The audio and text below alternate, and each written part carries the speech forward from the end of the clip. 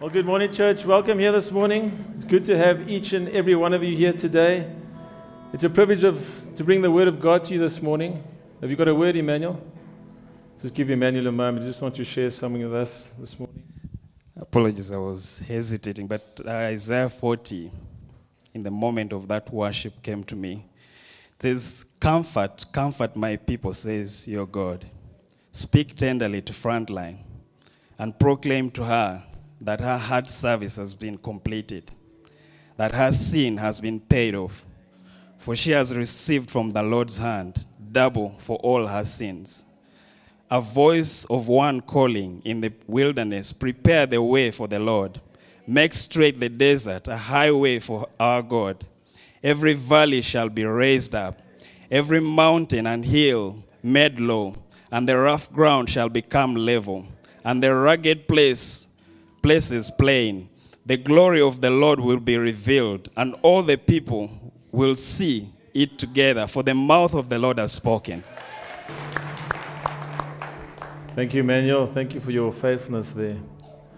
Church, before we move forward this morning, let's just commit this time and commit this word to the Lord in prayer together. So, Father, we just pray this morning that in the next 30 to 40 minutes of our lives, we will be transformed.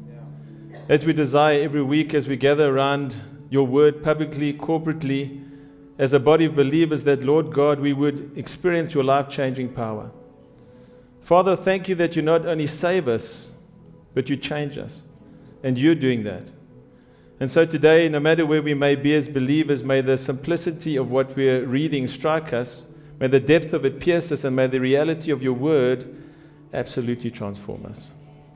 So, Lord, we give you this time, we commit this time to you, and we pray this in the precious name of Jesus, and all God's people said,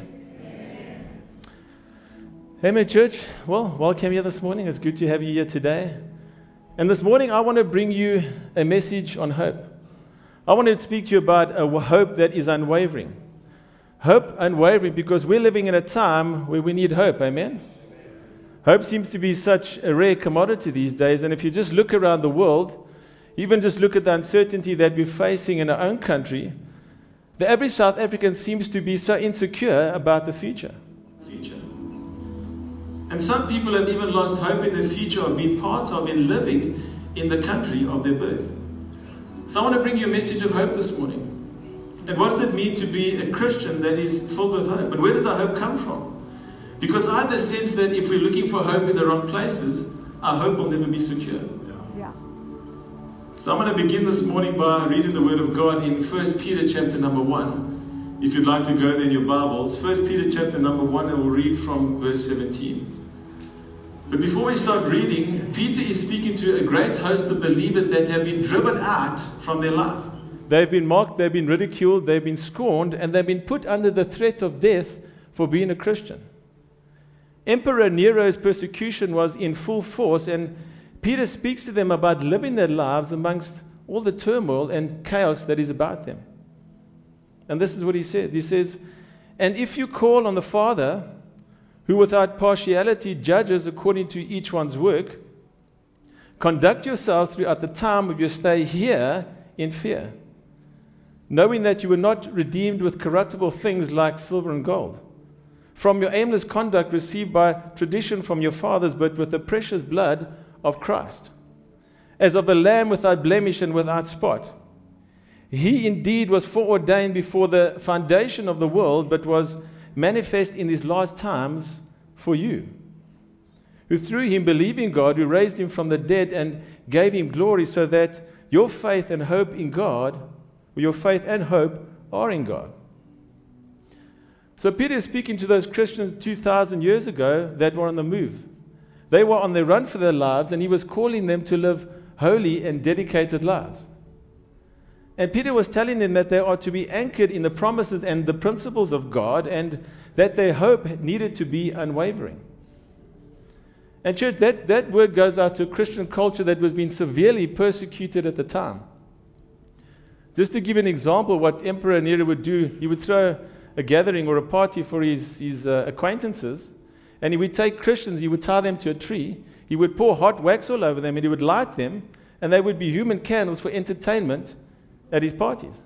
That's the type of persecution that Christians were under in that day. And if you look at what's happening in our world today, I think we need to hear from Peter again. In the world that you and I live in, because we live in a hostile world. We live in a world that is not only consumed with darkness, but more and more Christians are being persecuted daily for their belief. You know, it's not widely publicized, but Christians are being ostracized and murdered because of their faith in Christ. And Christians are being ridiculed just by saying the name of Jesus or just opening a Bible in public. They've been pushed aside. They've been ostracized. Churches are being put under pressure for their beliefs and that challenge the social or gender status of society or individuals. And we are being painted as a group of radical people that are against everything that the world now stands for, that the world now accepts. But hang on a moment. We're just standing for things that are ungodly. And it's not that we have purpose in our hearts as Christians to be against anything. We're for God, we're for life, and we're for forgiveness, and we're for grace. We are for hope and salvation. And we're for the ultimate change that God wants to see in people's lives and in this world. So how can that be wrong? But we live in a world right now, as Isaiah prophesied and as Jesus warned, that a day would be coming when good would be called evil and evil would be called good. And what is right would be wrong and what is wrong would be right. And so if we're going to make a stand as Christians, we'd have to make sure that we maintain our hope.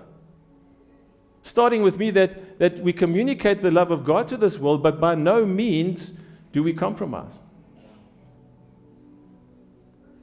And Peter's audience at the time were people that didn't compromise. They were loving Christians. In fact, they loved all. And in fact, the empire had made special mention that Christians were the most loving people and the most obedient citizens in all of the empire.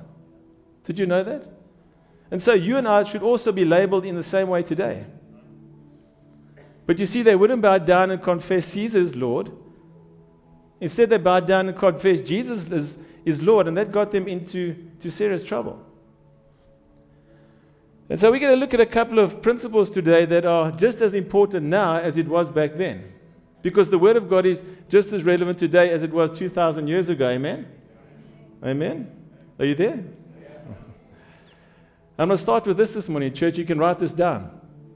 The Christian life is anchored because the future is all about our hope. Let me say that again. The Christian life is anchored because the future is all about our hope.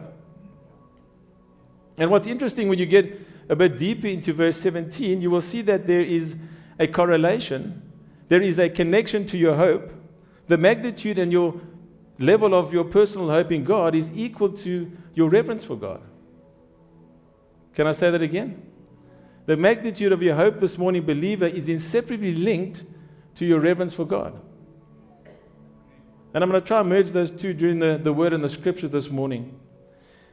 In verse 17, Peter says to them, and if you call, will you underline that? And if you call? And if you call on the Father who without partiality judges according to each one's work, conduct yourselves throughout the time of your stay here in fear. And Peter is contrasting with his opening words to the life that they were actually living in reality. Because remember, they've been persecuted and they are now far from their homes. They're running as nomads. And that's why he opened up the chapter by saying that you're pilgrims and sojourners and foreigners. He says you're on the run, you're on the go.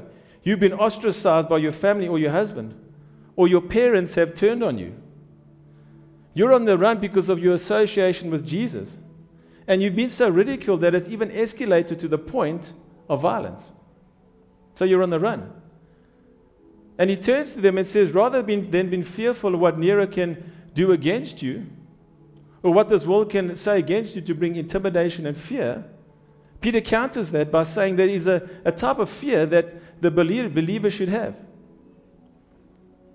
But what kind of fear are we talking about? Because I don't want to live life in fear. I don't know about you. We don't want to live our lives in fear. You see, there is the very terrorizing fear of the empire or of the nation or of the Antichrist people, which is what it was, and we are facing something similar in today's day and age. But then there's the fear that is the reverential awe of God, right? One is because God is so awesome and so mighty and so powerful. And then there's the fear that intimidates you and binds you up. One sets you free, another one keeps you in chains. Can you see the difference? And church, all of us, if we're honest with ourselves, deal with the fear of this world that we live in to some degree or another. And if you make it known that you're a Christian, you are going to experience the retaliation of this world. But Jesus said, be of good cheer, for I have overcome the world. And the world hated Jesus before it hated us. You can give the Lord a shout of praise for that.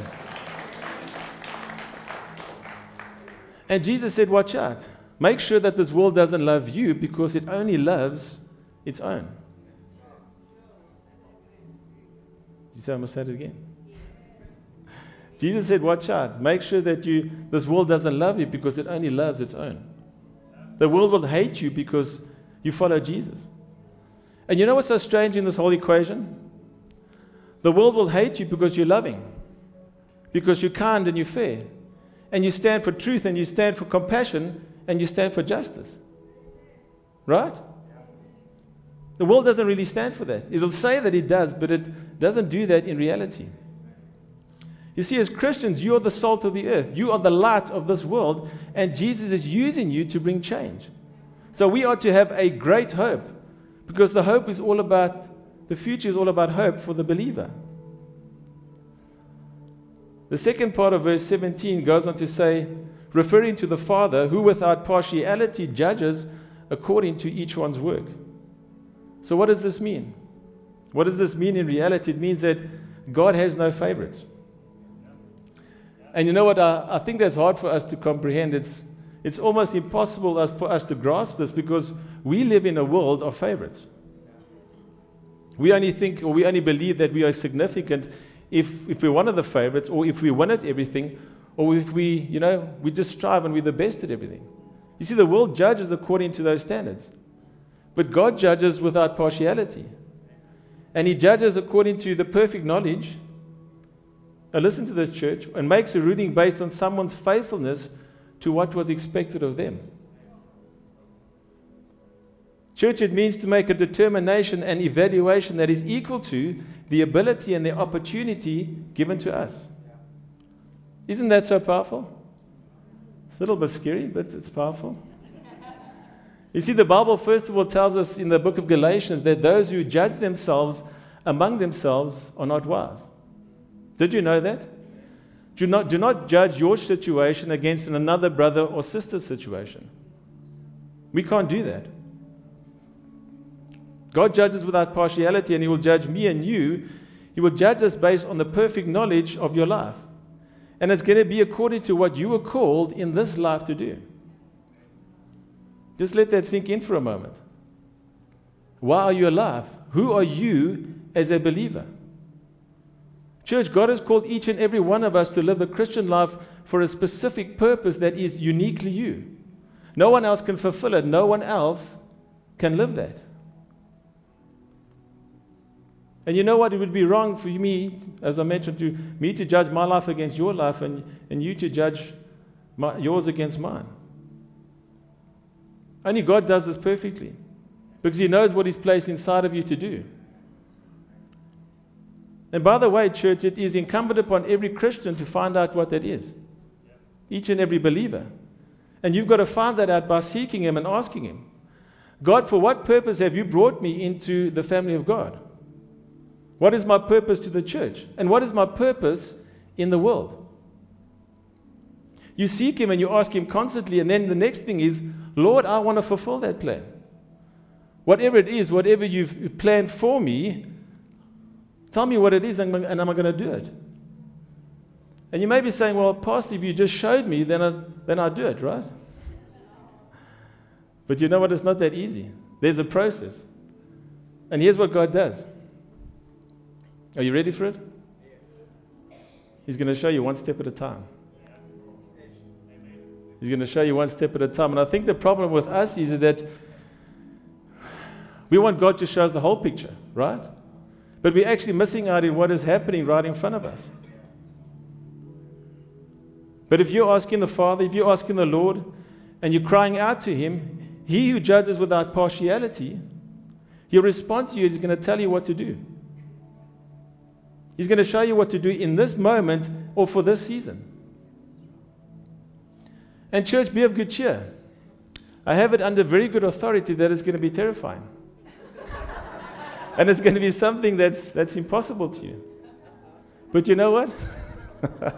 You know what I'm talking about.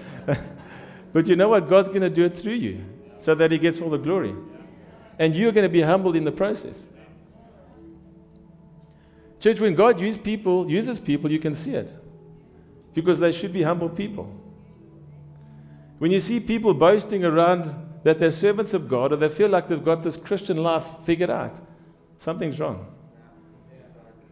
And you know what? God is supernaturally using you in the church and in this world, and He'll only judge me and He'll judge you based on our response to the opportunities that He brings. You know, this may sound scary to you, but I found this quite comforting, because all I'm supposed to do, in fact, is to obey Him when He says whatever He says. And when you do that as a believer, you start to realize there is liberty and freedom when we obey God.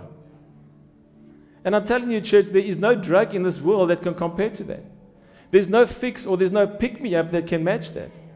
It's so fulfilling and it's so exhilarating. It begins with fear, but then we start to walk in liberty and freedom. And Jesus put it in this way in John chapter 15, verse 5. Jesus said, I am the vine and you are the branches. He who abides in me and I in him bears much fruit. For without me you can do nothing. Later on in the same chapter, verse 16, it says, you did not choose me, but I chose you and appointed you that you should go and bear fruit. And there's the key. Church, if you're a Christian, would you just raise your hand for a moment? That should be all of us. Jesus picked me and He picked you. And when He picked you, He appointed you to a specific purpose. He didn't just pick you so that you could call yourself a Christian. And everyone who raised their hands a moment ago should be able to articulate to somebody else what your purpose is and what your testimony is. When last have you spoken to someone about what you feel that God has for your life? When last have you shared your testimony with somebody else? Do your children even know what your purpose is and what your testimony is? Church, this is how we build kingdom. What is that Christ has appointed you to do? Now that you're saved, now that you're His, He says, I've appointed you that you should go and bear fruit and that your fruit should remain. This is the purpose of the Christian life.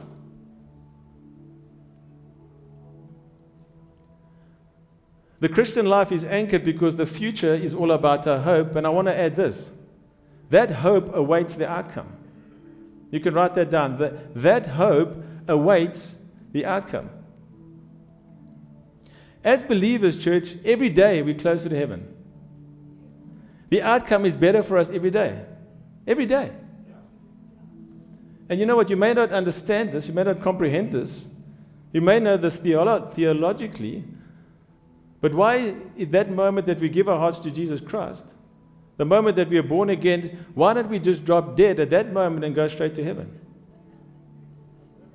Why do you keep living on in this world that is in decay? Why put up with cancer and why put up with pain, with the problems of this world? Why put up with relationship issues and depression? Why not just go straight to heaven? Wouldn't that be great? Maybe for some. And God can't God do that? Of course He can. So why hang around here? But listen to this morning, church. The Bible tells us that it's for our benefit in the end, standing before God, we will actually be able to admit that it was better for us to have stayed on this earth to our appointed time. When we stand before God, we will understand why He kept us here. And when we die, or we get raptured and go to heaven, and on the judgment day, you and I are going to have to give an account and respond to the Lord to the opportunities that we were faithful to in this life. And we're going to be rewarded for what we've done. And you may say that you don't care about that now. I think you'll care about that on the day. And you may say, you know what, I'm a humble person. It's okay, Jesus. I don't need those rewards. But it says in the Bible that on the judgment day we will stand before Christ and then we will be rewarded. And it appears from the book of Revelation that we will take those rewards, we will take those crowns and then cast it at his feet and then worship him. It goes back to him. So you see that all of a sudden that changes the dynamic. It changes why I do what I want to do. I want to have the motivation that pleases God in this life to obey him, not just because I'm going to get a big mansion of rewards when I go to heaven one day and walk around saying, hey guys, look at my mansion. Look at my rewards. No. We're going to be rewarded in that moment. We're going to turn right around with those rewards, with the volume of what we've been faithful to Christ, and cast it back at him. It goes to his benefit. And all of a sudden, church, I'm going to want to be faithful. I'm going to want to obey him. I'm going to want to call upon the Father. I'm going to do it in hope. Because the future for the believer is anchored in hope, and that day is coming when the outcome is going to be awesome. Come on. And it's going to be all about him. Not about me, not about you, and it's going to be about him. And that matters to everyone here this morning if you love him. Because if you love him, we want to bless him. And if you love him, it's because you realize that he loved you first.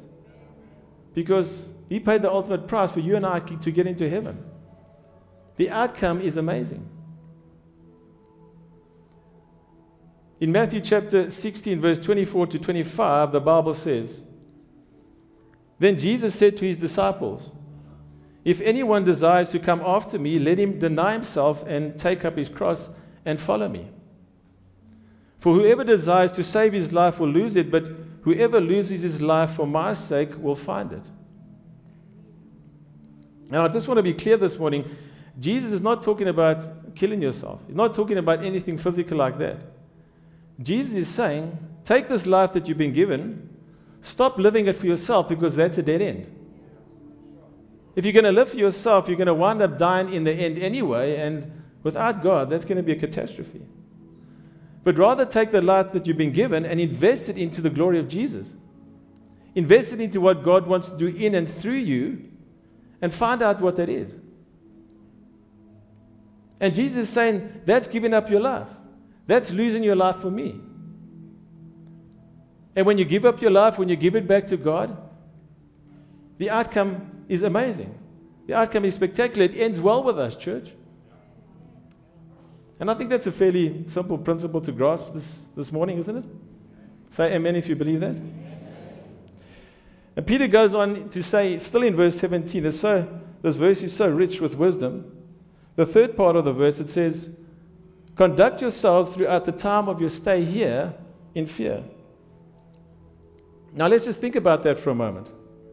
Conduct means to manage yourself, to make decisions.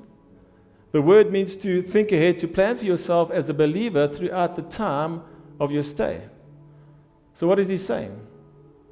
What Peter is saying, he's talking about our lifetime here on earth, and he calls it a stay, a brief visit or a stopover. That's what the word means. Now remember, this shouldn't surprise us, because in the beginning of the chapter it said he refers to us as pilgrims or sojourners or foreigners.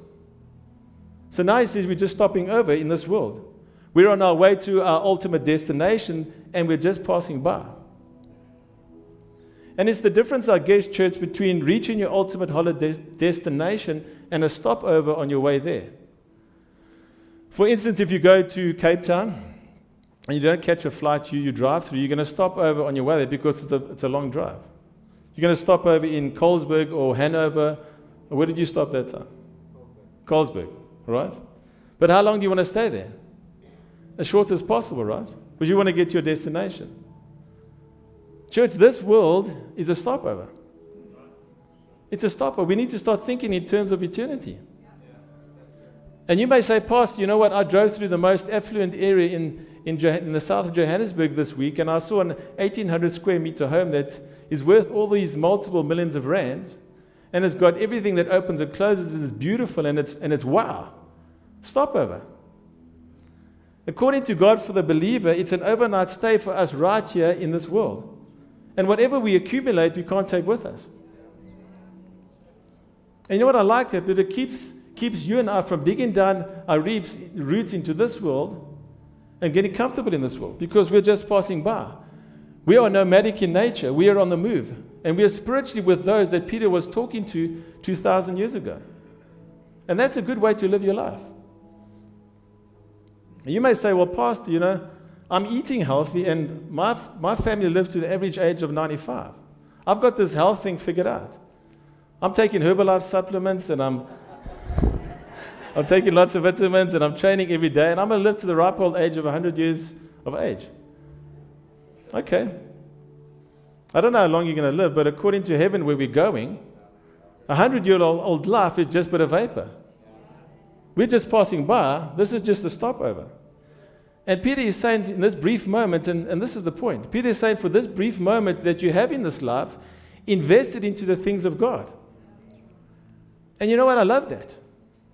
Because when you start to think in terms of eternity, it really makes sense.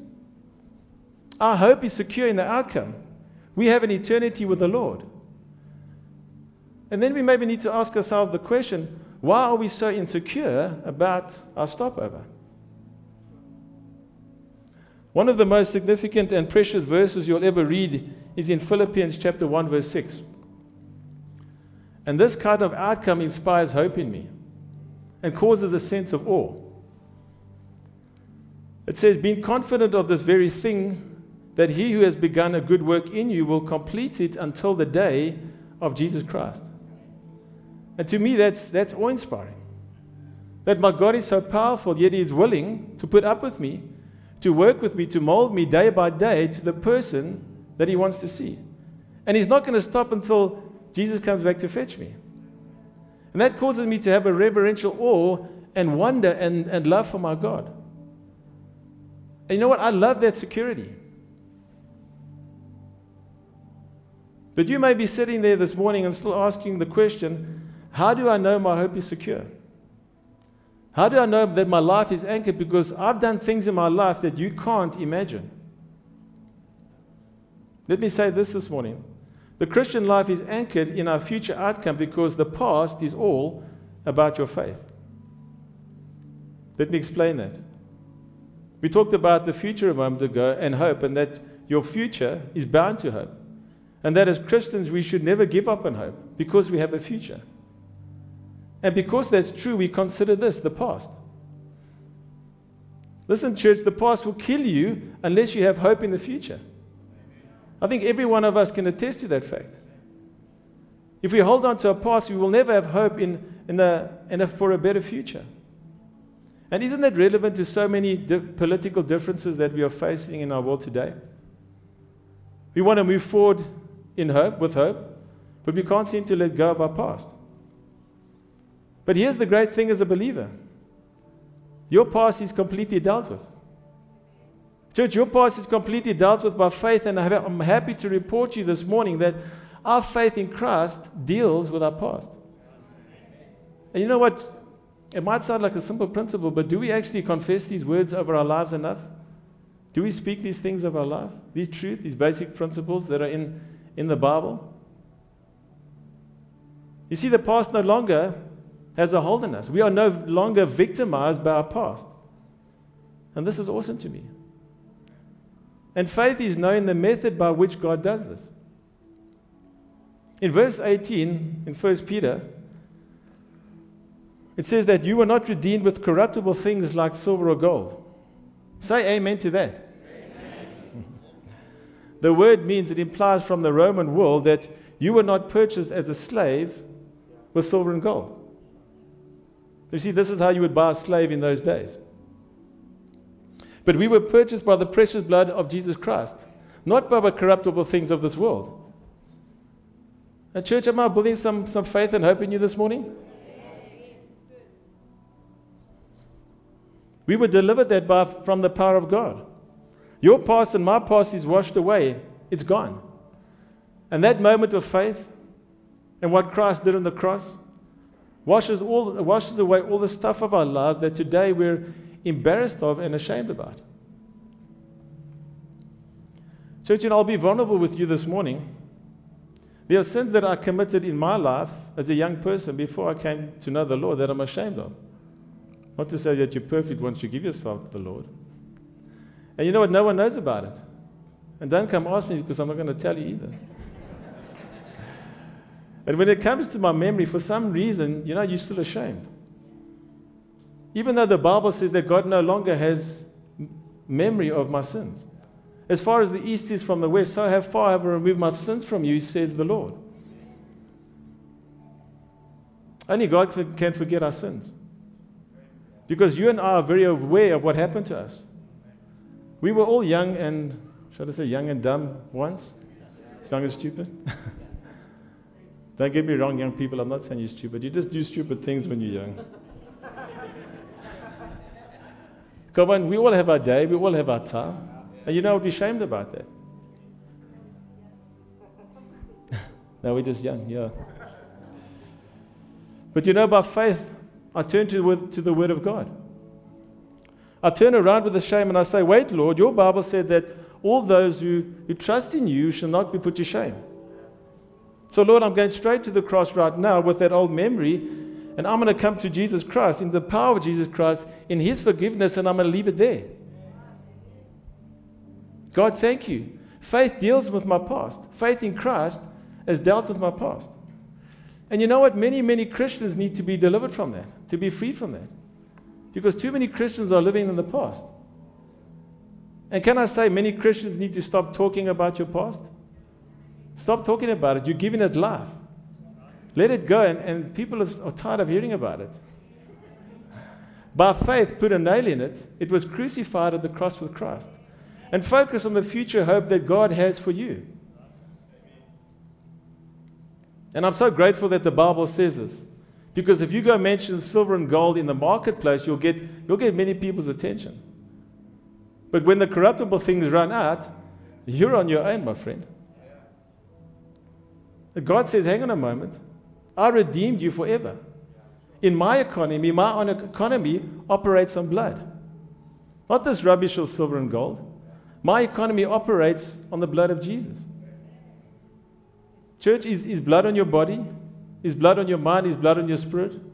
Has Jesus washed you clean? The Bible says, God says, I've redeemed you by the blood of my Son. Not with silver and gold and not with trash like that.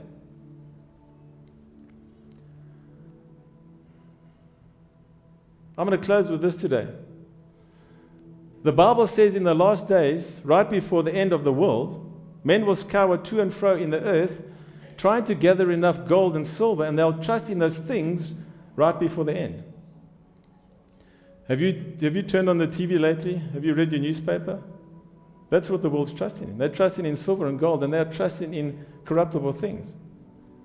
But we operate from a different economy. Our hope comes from a different source, amen? And because we operate from a different economy, a different kingdom, we need to be the light of the world that has become dependent on corruptible things. Church, because of the work of Christ in us, we need to be the hope of this world. So you know what? Let's be the radical ones that stand for justice and stand for compassion and truth, that bring hope and that love unconditionally.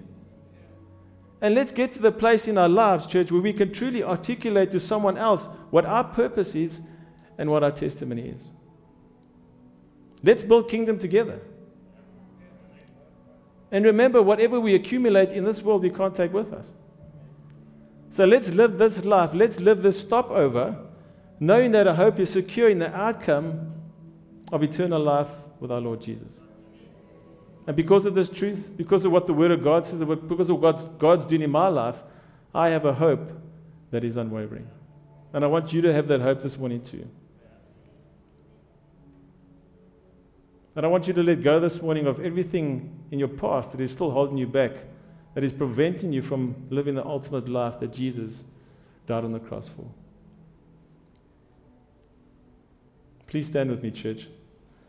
Let's just stand for a moment and let's close our eyes and bow our heads, and let's just commit this time and thank the Lord for His word this morning. Let's just seal this word.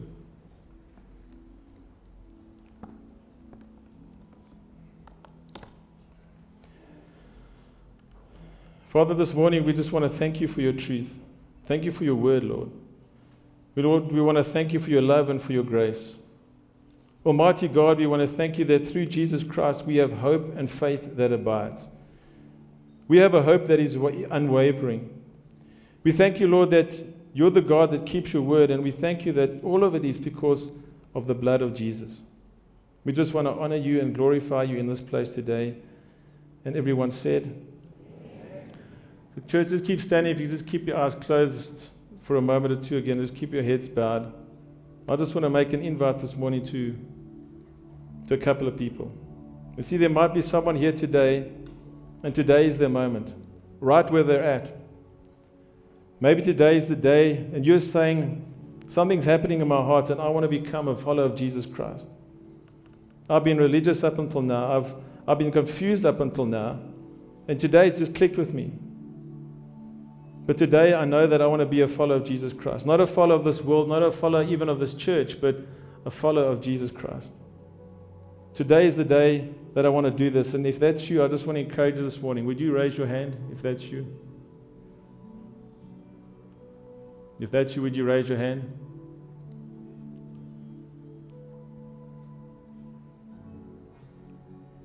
The Lord's speaking to you this morning. Today is the day, church. Don't worry about everyone else around you. This is between you and God. The second call I want to make to you this morning is those of you who feel that you've lost your hope. Even to a very small degree, if you feel like you've lost your hope this morning, something has happened in your life, and you can't live the life that God purposed for you to do. I want you to come and surrender that at the altar this morning. Come forward this morning. We're going to pray with you. We're going to confess the promises of God over your life today. The life that He's called you to do. And also this morning, if you're unable to articulate what God has for you, what His purpose is for you, and you're also unable to articulate what the testimony, what God has done in your life, come forward and we're going to pray with you today. And today is going to be the day where we start. Please stand with us, church. We're going to end off with a praise song this morning. The song that we started this morning. And let's just end with joy in our hearts. So thank you for being with us here this morning. When we finish the song, you can go through to the Connect Cafe. Come and fellowship with us there. And if anyone else needs prayer, the good Lord speak into your heart, but you want to come and just speak to us individually, you're welcome to do so after the service. Have a blessed week, and thank you for being with us here today.